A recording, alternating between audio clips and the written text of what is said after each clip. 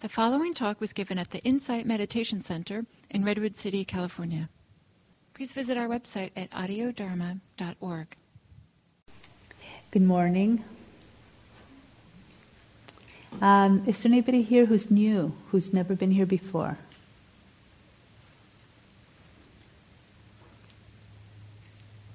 This is my second time. Your second time, great, okay. Was there somebody, did somebody raise their hand? I couldn't, okay. Okay, good. So, my name's Ines Friedman, for those of you who don't know me. And I'll be teaching the next 3 weeks a series on the kilesas, they're called. And they're the torments of the mind. That's one of the ways we refer to them, or the defilements. They're basically the roots that in our minds that keep us from being at peace and happy. And those roots are greed, hatred, and delusion.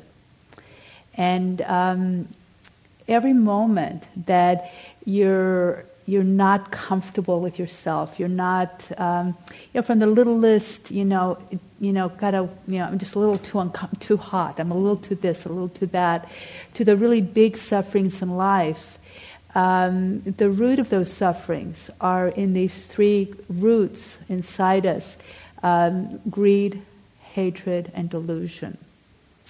And so I'll be talking about each one of them separately in the next weeks. Today I'll be focusing on the root of greed.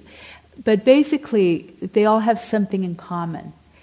What they have in common is that we want things to be other than they are. We either want something we don't have, or we want what's there to go away. But that's really the basic thing, is we don't want life to be the way it is right this moment. And there's nothing wrong with the idea of wanting to create a better life in terms of, if there's poverty, wanting to create plenty for people. If you're unhealthy, wanting to be healthier.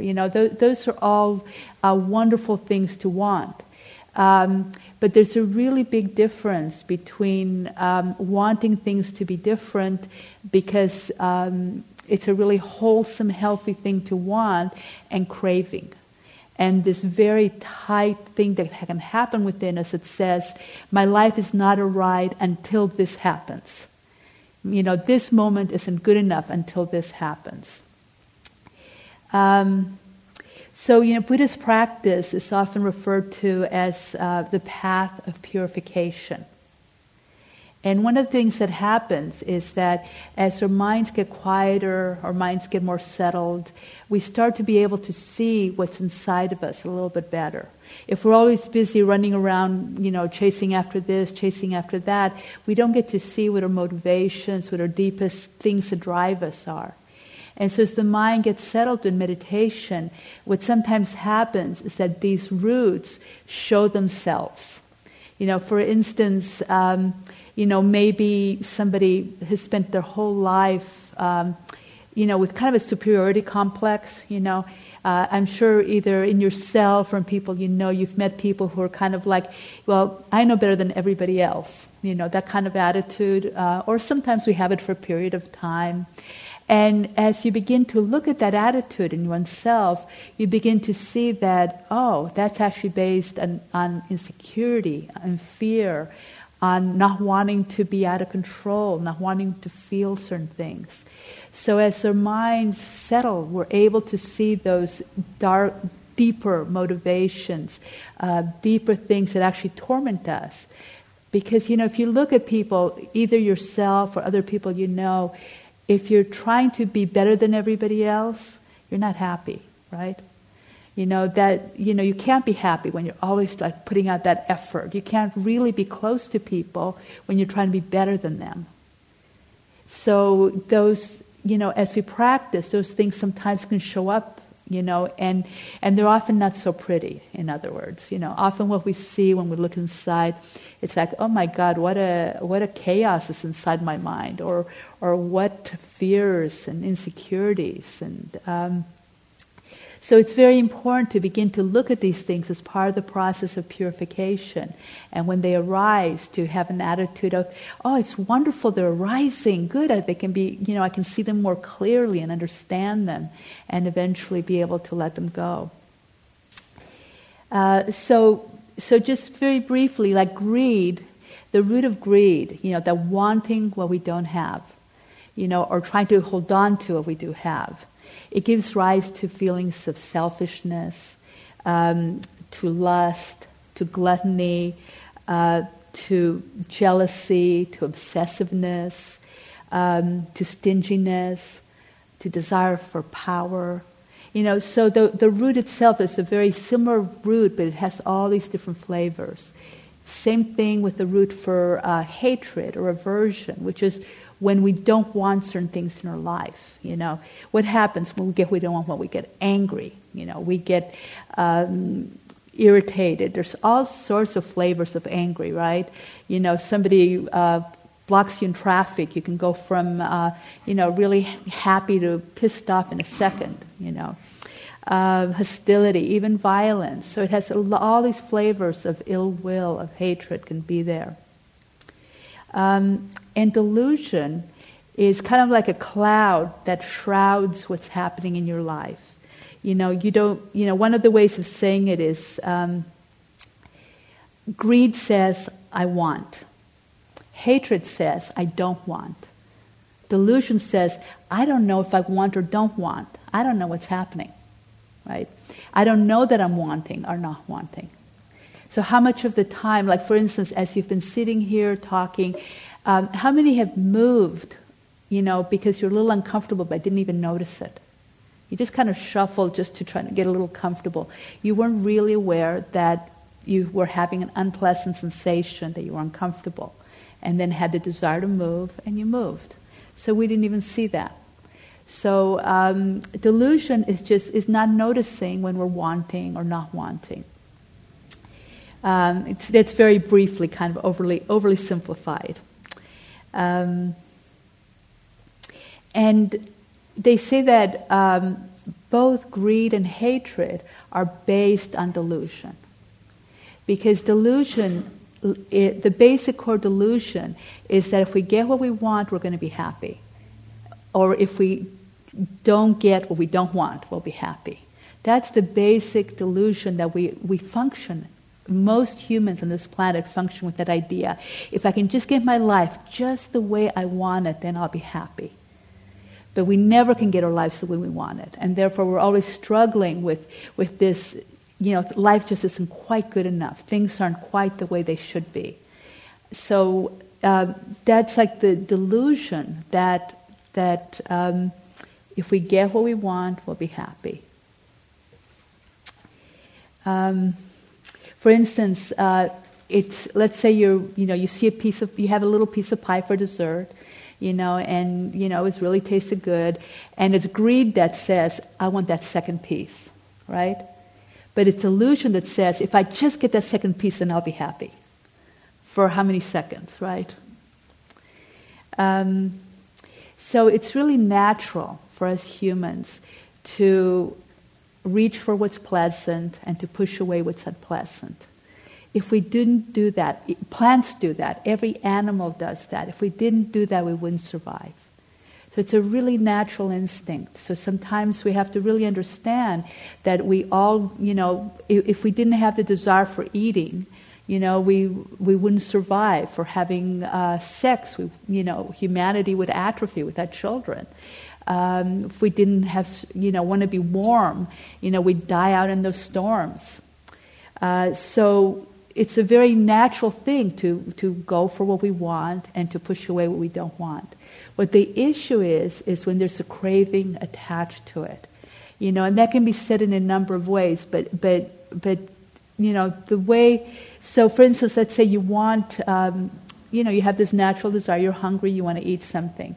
But somebody says, there's a fire, there's a fire. I think it's really better that you go put out the fire, And so the mind can go, oh no, I'm going to miss my piece of pie, and you can get really uptight about it. It's kind of usually adrenaline takes over, but that additional, I've got to have it. I want it, and I've got to have it. That extra, I've got to have it, or I don't want it, and I really hate it. That additional is what we're referring to, not the natural movement towards what we call healthy desires, and movement away from unhealthy things in life, unhelpful things in life, but that craving that comes along with it that says, I've just got to have things my way, and then I'll be happy.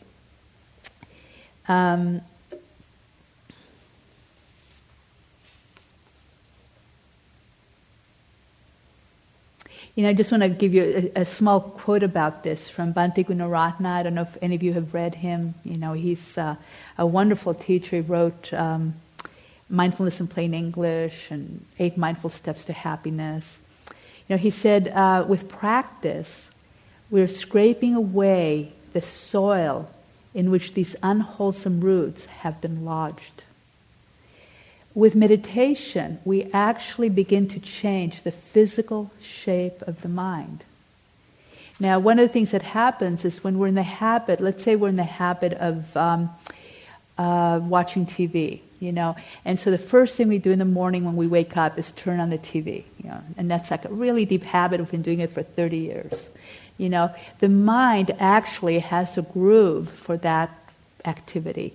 It actually has like a little indentation that's formed specifically for that activity, so that when you get up in the morning, the mind already is in the movement. It'll actually go turn it on before you even know you're turning it on. It just becomes a habit. And that's how all habits are. All the habits are actually, as we get older and older, we have more and more grooves in our minds, and they're literally there. They're just these little indentations we create. With meditation, we create new grooves, so that the mind, instead of automatically going there, the mind says, I've got a moment of choice. I don't have to go there. I might go meditate instead of turning on the TV. Or I might, go call a friend, or, whatever might be a different choice. So I'm going to begin a little bit more now talking about specifically about the kilesa or defilement of greed. And I really want to differentiate again between greed and desire. Now, these are often used interchangeably, so this is really strictly for being able to talk about the ideas. Desire is an inclusive term. It includes helpful desires and unhelpful desires. A desire for food, for shelter, is a desire, just as it's a desire for heroin. One might be helpful, one's unhelpful. So desire encompasses the whole realm of helpful and unhelpful desires. Desire isn't going to go away. It's the unhelpful desires that arise from greed.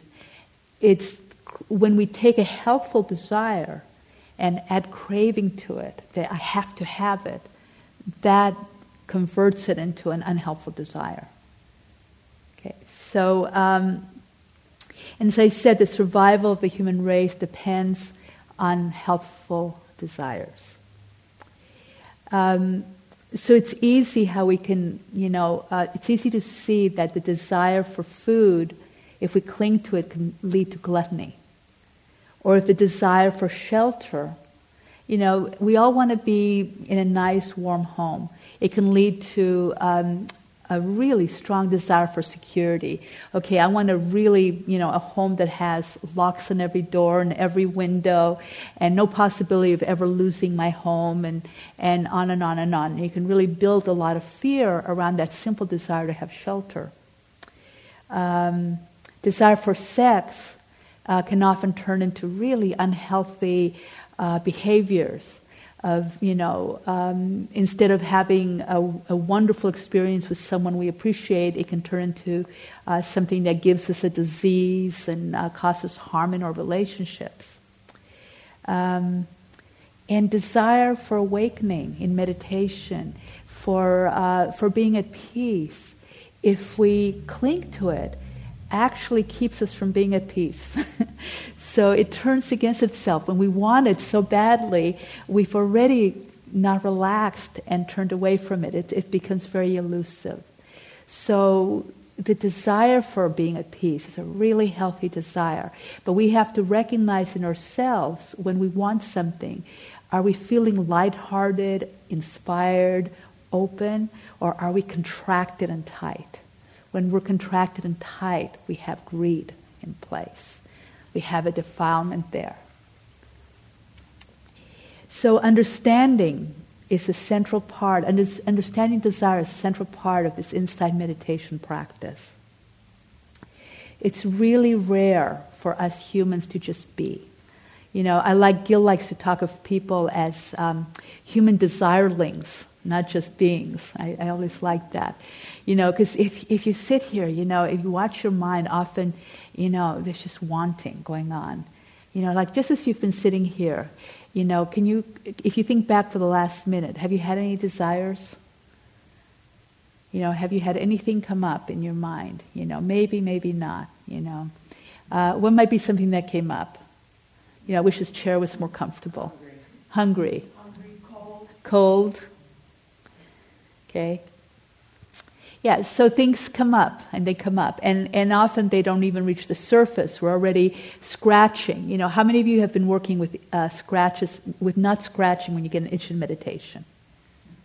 Are you able to do that, to just sit with it? Yeah, so what's really wonderful about that is that you can really understand desire when that happens. When you're meditating, an itch comes up, and you can really, instead of focusing on the itch, you can really turn your mind and pay attention to wanting to scratch it. How does that wanting to scratch it feel? What does that desire feel like? And really stay with it, and it does go away. It does go away. So desire can range from the very subtle to the very gross. And so the first thing is to recognize when desire is present. And that way we can figure out whether it's a wholesome desire that we want to follow through with, or an unwholesome desire that we want to not follow through with. Or even a wholesome desire that we may not want to follow through right now. So the grossest level of craving is addiction. It's such as, you can get addicted to drugs, you can get addicted to cigarettes, and all the addictions basically cause very noticeable damage in people's lives, right? Cigarette addiction can cause lung cancer. Drug addiction, causes people to commit crimes often to support their habit. It ruins their health. Gambling addiction, people lose their whole lives. Sex addiction, food addiction, all these addictions, are very, that's kind of like the one extreme of desire. It's very easy to see, right? It's hard to hide a cigarette addiction, right? But then you can go to the entire other range with the very subtle desires, like you're meditating and you just want it to be a little better, a little more interesting. And we can totally miss that craving for more, that this moment isn't good enough. Another area that brings a lot of suffering in the world is greed for money and things. Greed for money, you get corporations that, destroy the environment, abuse children, abuse people. Or parents who sometimes I've seen people who work for more and more money when they don't even need to, and don't spend any time with their kids because that's their idea of success. They've got to have more and more and more. It's never enough. Or people who hate their jobs and they could get something else, but they have these golden handcuffs. Is what they're called. And like I remember, I really admired someone we knew. She was a school teacher, And she's a really great school teacher. She loved teaching kids. And she was given a promotion to become the principal of the school. And she turned it down. It was a lot more money, a lot more status. But she said, I really love teaching kids, and that's what I want to do. And I've known people who've made the other choice. They went from a job they loved to a job they hated because they got more money. And the other thing that people do is greed for things, people's houses these days, because we have a lot in this society, so people's houses tend to be cluttered, sort of chaotic. Some people spend so much time taking care of their possessions, that they're actually, we can be slaves to our possessions, taking care of the house, taking care of the car, taking care of this, all these responsibilities to our stuff. And there's a story that I liked. I was sitting on retreat down in the desert, and it had just been in the newspaper. So the teacher of the retreat told us a story, and this woman, who was living nearby, these boys were walking home from school, and they peeked in through her window. And, they found the place was just ravaged, with stuff and just this huge mess. And so they called the police and said they thought the place had been burglarized. And, the woman opened the door to the police, and she was so embarrassed because she was just a clutterer, and she just kept accumulating. But the good thing about the story is that, she started Clutters Anonymous group down there, and which is like a really, really wonderful thing, and really brought a lot of awareness to that habit of making, letting our possessions rule our lives in a way. There was another story comes to mind. I don't know how many of you have heard of Peace Pilgrim? Any of you have heard of her?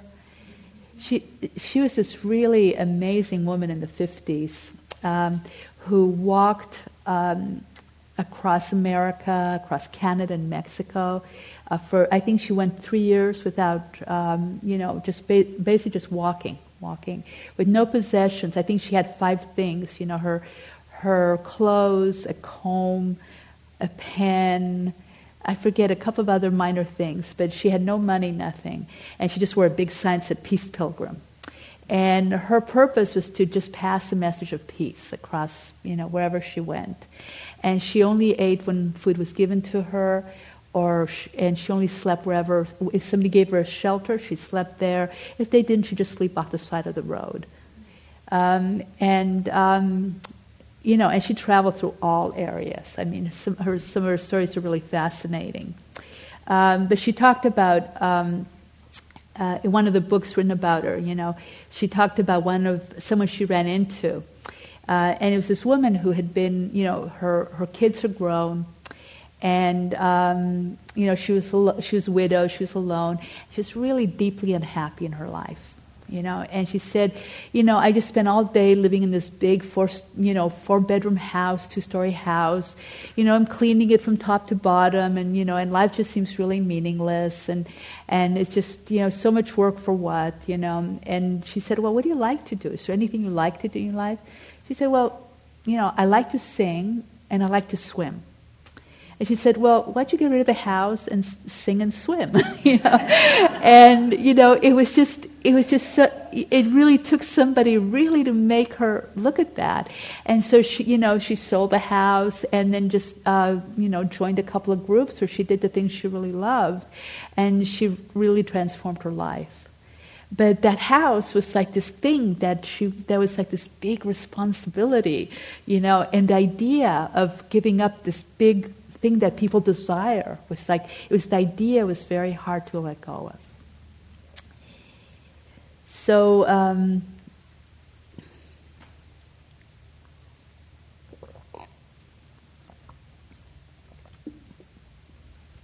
another area that's kind of new in this culture, another area of greed is greed for information. How many of you can identify with that? Okay. So here we have this incredible gift. It's both like a blessing and a curse. It's the internet. And, it's like this magic genie, you ask it anything, it gives you an answer. I mean, I think they wrote fairy tales about things like that, right? So it's pretty amazing. It's a really amazing, wonderful tool. It's helped so many people. And, how many of you listen to Audio Dharma, right? A lot of you listen to the Dharma talks online. There's so much good stuff there.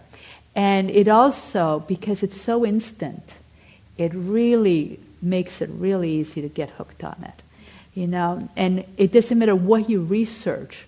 If you research it, you'll never feel you've never gotten everything. There's just endless and endless amounts of information, and you can often feel like, okay, I just didn't do a good enough job. It's just not complete enough. It used to be when you were in school, 30, 40 years ago, you'd go to the library, you could kind of read up on most things in the subject, and you're kind of pretty caught up. Maybe you'd specialize in something and, get a little more detail. But it was kind of, information was kind of manageable.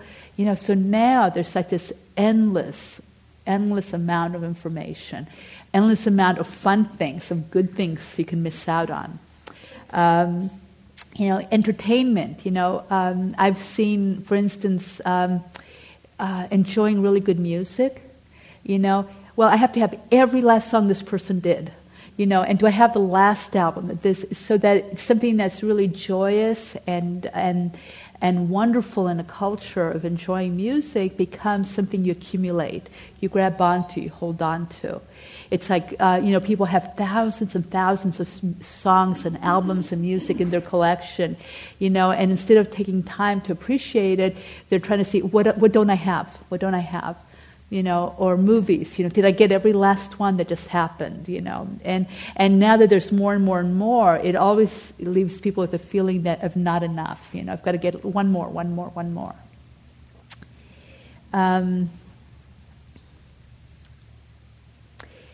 So another area that now we're getting, that can get a little bit more subtle of greed is greed for status. Now a lot of people say, I'm not a status seeker, and that's something that's not in my life. But there's a lot of very subtle parts of status seeking that can be very easy to hide from ourselves. Like for instance. How many of you don't know? I'm not going to ask it that way. Okay, many of us are self-conscious of how we look, and some of you might identify with the idea of having a bad hair day. But what is a bad hair day but a desire for status? If you think about it, status is how people view us. We want to be viewed as important, as desirable. We want people to like us, to admire us. That's what desire for status is. Some people might want professional desire for status. Some people might want visual desire for status, or look how rich I am, look how great I am. It's all the same basic thing. We want people to admire us, to think we're great, and to like us. But that same desire for status actually keeps us away from people, keeps us away from being intimate. When we want to be seen a certain way, then we lose that immediate connection of just simply connecting with another human being, because that's in the way. Wanting a new car, sometimes we want a new car because we want something that doesn't break down, but sometimes people want a new car so their neighbors will see that they're not driving a cheap car or, an old car, and that's all these little desires for status. And the thing is, when I talk about this, I want to make sure, like we all have these different, well, let me go back, okay? Like one of the things, like as I entered a spiritual practice for myself, I sort of knew, I shouldn't be material, I shouldn't be this, I shouldn't be, should let go of all these things.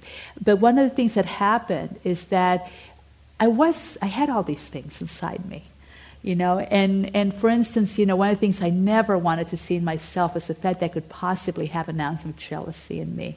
It just wasn't within my self-image that I might have some jealousy.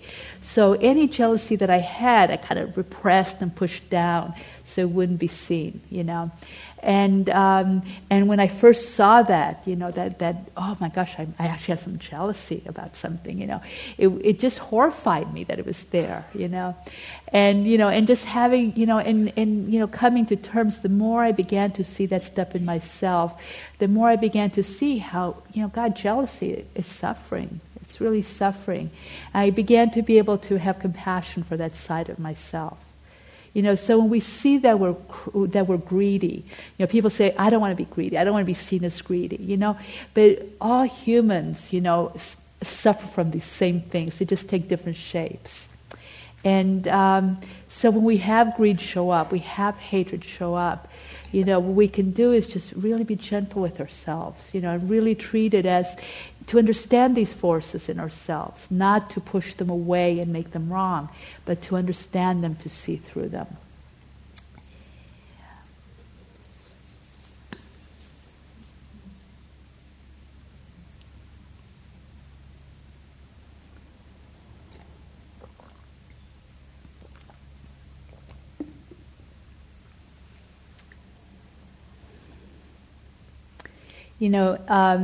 Some of the other subtle areas that we have sometimes of greed.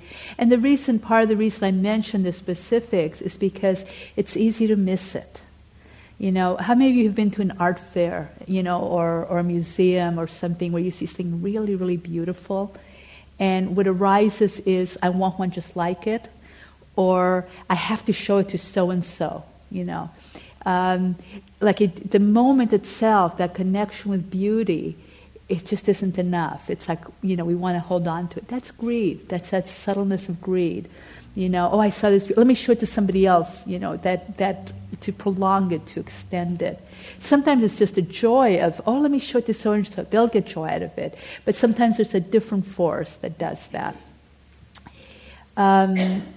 I mentioned the greed, in meditation that arises, for the moment to be better, that chasing that moment to be better. I don't know if any of you identify with being, I guess these are phrases from previous eras, but they still apply, of being a superwoman or a Renaissance man. They were like kind of two equal things. The superwoman was, the woman who, in the days when women first began to have really vital careers, who could be a mother, and have a career. Of course, now then you have to be an athlete and a musician, and there's all these other things you have to be a superwoman. And same thing with the Renaissance man who had to be good at everything. And the certain level of anxiety that those feelings create. And then the one other thing that sometimes also is hard to see are lifetime obsessions. I don't know if any of you have had these lifetime obsessions, where if I just meet the right person, then I'll be happy. And some people have, consecutive relationships, one after the other, looking for this right person that will finally make them happy.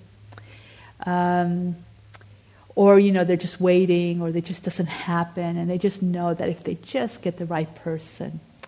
I've known people obsess that way over a house. If I just get this perfect house, and I've known a lot of people who've spent tons of effort fixing up their house, working with their house, and creating so much suffering with their partners. I mean, I've talked to people who say, basically building that house together costs us to get divorced.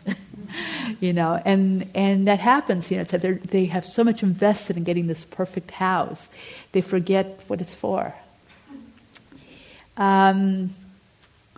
People get obsessed with their looks.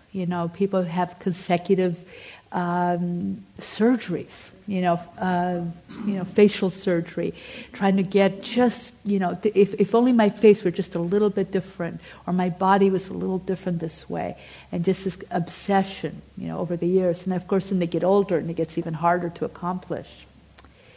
So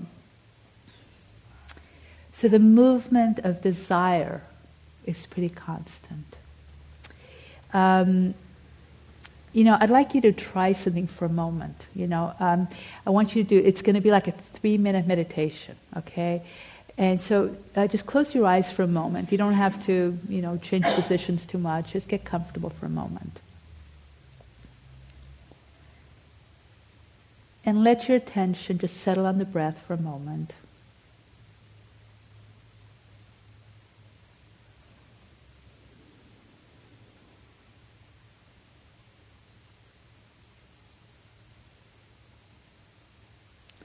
And then notice any feeling of wanting that arises that makes you move, that wants to move away from the breath. What is it moving towards?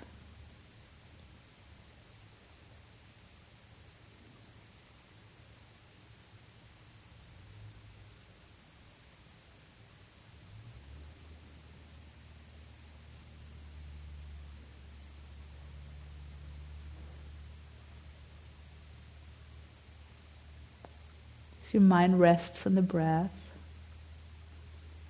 And then it doesn't want to. What does it want? What is it wanting?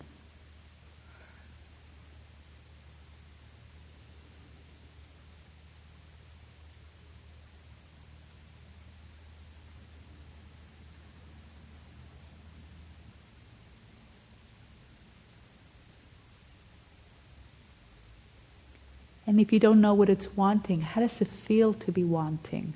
How does the body feel what it wants?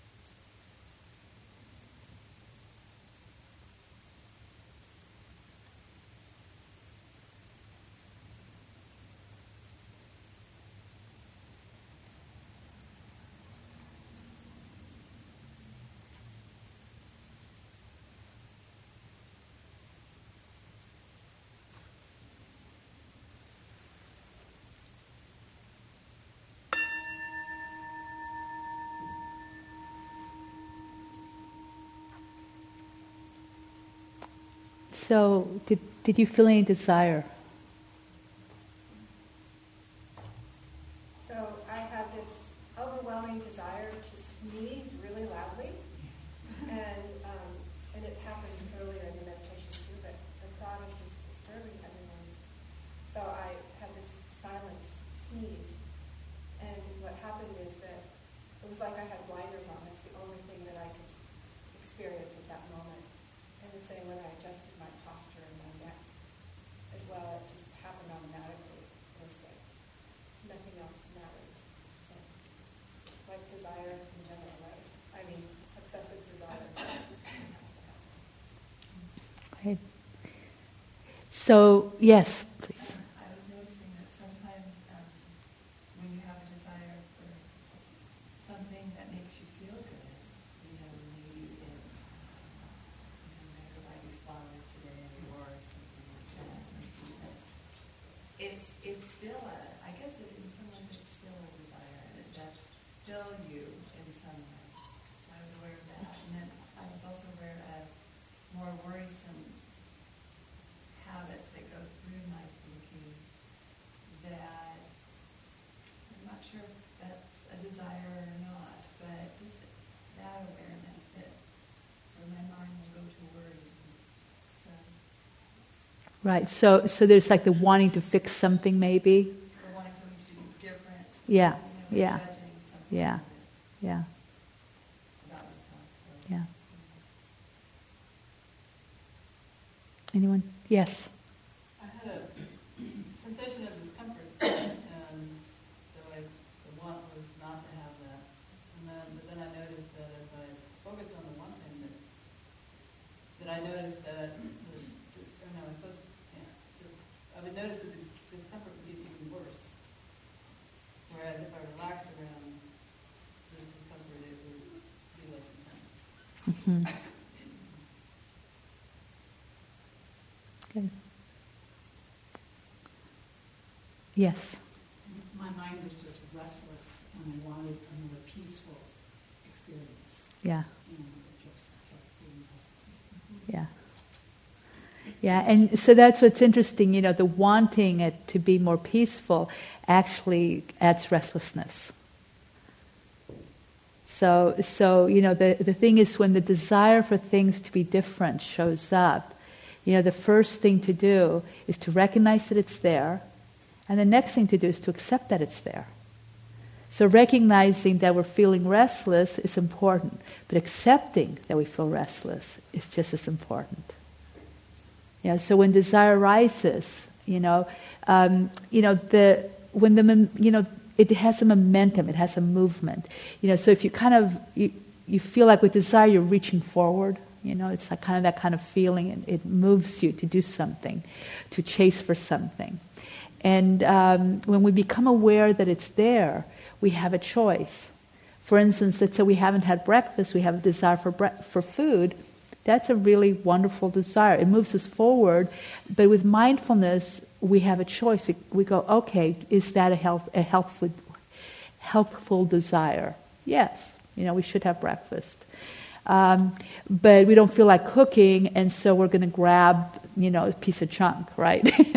Well, you have the choice. No, I'm going to go for, I'll take the time to make something healthy. So it's that choice is what we're looking for with mindfulness. We recognize the desires there, and we can make a choice. But we also need to accept when we have an unhelpful desire, to not resist it, to not fight it, to just go, oh, it's there, to get to know it. We don't force those parts of ourselves away with mindfulness, but we get to know them. They leave on their own accord once we see through them that they're not helpful. I have a quote I want to read you. This is from Sister Sirapana. She's a wonderful nun. She's a really, really great teacher. She said, you have two choices. You can want to do something and do it, or you can want to do it and not do it. Okay, pretty obvious, right? But don't want to do it, okay? Do it and then feel guilty about it. Okay? So if you're going to do it, don't feel guilty about it. Do one or the other, and then do it totally. Determine to learn from it. So if you're caught by guilt and judgment and self-hatred because you think you shouldn't be doing something, there's no opportunity for learning, for understanding. So if you decide to do something that might not be, the most wholesome thing for you, but you decide to do it anyways, you're going to indulge, okay? Do it with an attitude of acceptance, understanding, and see what you can learn from it. There's no wisdom in hating yourself for doing something you don't think you should be doing. So if you spend that extra 3 hours on the internet that you are actually supposed to be doing something else, feeling guilty gives no added benefits to your life. And that's the middle path. The middle path is not to, indulge in things, fully, and not to push them away fully, and repress them. It's to really go the middle way, to be moderate. If we're not being moderate, to open to what's happening, to not push things away. This is our life right now, the way it is. What mindfulness does, no matter what we do, it brings understanding, and should bring peace. So if you do something that you don't think you should be doing, how you relate to that is a huge part of practice. Are you bringing more peace to the situation? You know, like if you just spent those 3 hours in the internet, you were supposed to be doing some really important project, right? And, you know, is feeling guilty bring anything useful at all? You know, feeling shamed and guilty and you know, so what's useful? Oh, wow, I just blew 3 hours. Okay, that's what happened. You know, you can bring some humor to it, can be really helpful. We want to hold those things lightly. We want to let go of that contraction, that self hatred when we blow it, when we do things we don't think we should be doing.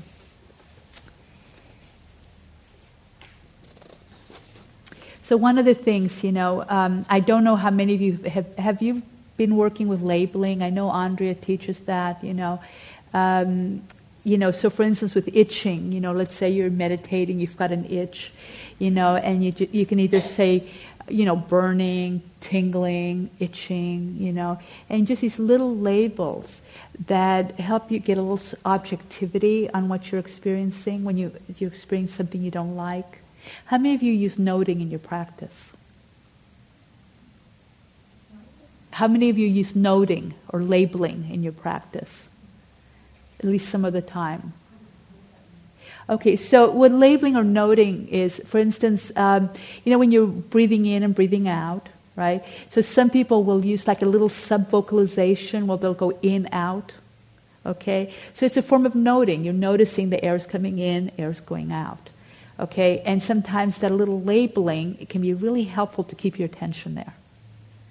And it can also be used for uncomfortable sensations, for instance. So, you know, if you really want to scratch that itch, you know, you're really identified with it. That's my itch, and I've got to get rid of it, you know, and you're really desperate. Sometimes just by noting what's going on, you know, you notice, oh, this is tingling, this is pulsing, this is burning. Just using the words can give you enough objectivity that it makes it easier to relax into it. And so in the same way, we can do that with really strong craving. You know, it's like, you know, I really want that cigarette. You know, I don't know if anybody smokes here, but just an example, you know. And you can feel that how that craving feels in the body. It's a physical sensation when we want something, right? You know, and so we can label that, which might be a tightness in the stomach, or, you know, maybe a tightness in the jaw, or, you know, and so labeling can be really helpful in giving us a little bit of objectivity. It's not for everybody, you know. Basically, recognition is what we're looking for. We want to recognize what's happening. Labeling sometimes gives us that distance. For instance, if you're waiting in line, okay, you're waiting in line at the market and you've got 1,000 things to do and you're feeling impatient. You know, you can just sit there being impatient for the next 10 minutes, you know, God, how much longer, you know, oh, I should have gotten in a different line. You know, you can be in this whole state of unhappiness, or you can start really paying attention, oh, wanting, I'm, or impatience, you know, just really recognizing this is what's happening right now. I'm feeling impatient, I'm feeling rushed, I'm feeling this. And just slowly, you know, coming to balance in the present moment. How many people in meditation have experienced waiting for the bell to ring? Well, how many have not experienced that? Okay.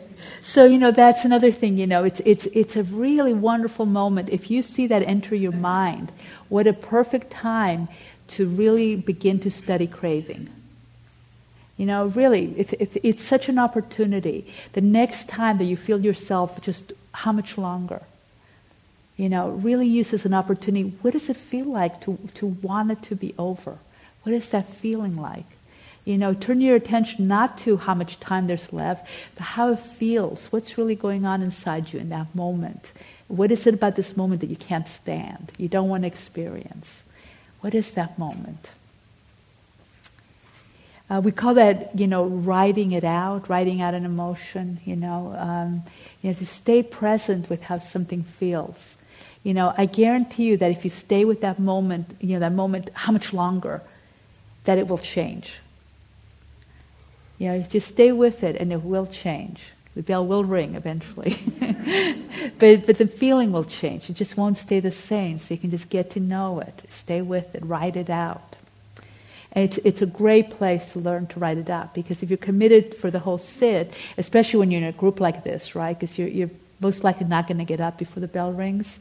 And you know, you're going to be there anyways. Really pay attention to that impatience.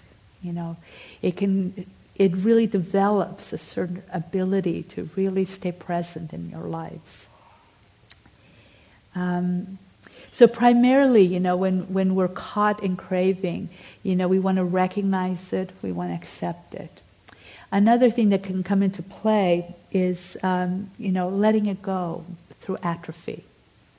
Now, what I mean by that is sometimes that if you have something that's really problematic in your life, if you don't do it for long enough, it kind of goes away from lack of practice. Just, you know, those grooves I was mentioning, you know, in the mind that are that habit, just by not doing something long enough, it loses its compulsion.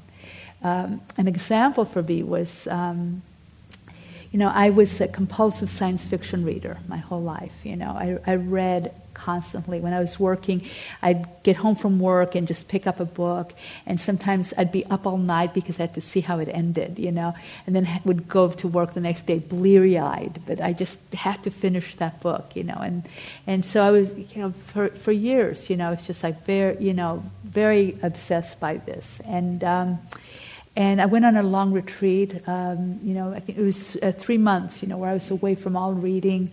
And when I came back, I lost interest. I was so surprised, you know, that I didn't have to struggle with it, to force myself to not do it. Like before I would say, okay, I won't read anything today because I'm going to get some sleep, you know. But I didn't have to do that. It just kind of went away. So that was like a really... you know, interesting thing, you know, that can happen from atrophy, just not doing something long enough, and it can go away. So with any of these places, of these, you know, working with these defilements, you know, there's two approaches. One approach is to really get to know it, you know, but the other approach is to develop its opposite. So with greed, what's the opposite of greed? Generosity. So working with generosity, with developing generosity or developing non-greed, is a really wonderful way to work with these forces. And, you know, at times we might go one way, at times with another way, you know, but, you know, non-greed is a sense of enough. You know, it's that this moment is enough, what I have is enough. And it's one of the really beautiful things about meditation is that in meditation we're doing nothing, right? And so we're developing a sense of contentment, a sense of being at peace without having to have anything. We don't have to have anything new. We don't have to get, you know, strokes from anybody. We don't have to, nothing has to happen. You just sit there and that's enough. So developing a sense that life is enough as it is really the developing of non-greed. A practice of generosity, of developing, you know, one of the really wonderful practices that I've done at times, and I really recommend, maybe some of you have done that, is to commit, like for a period of time, let's say for 30 days, to do one generous anonymous act a day. You know, it's a really interesting practice. You know, nobody's going to give you any strokes. You don't get any status. You get nothing back. But just experiencing doing one anonymous act each day.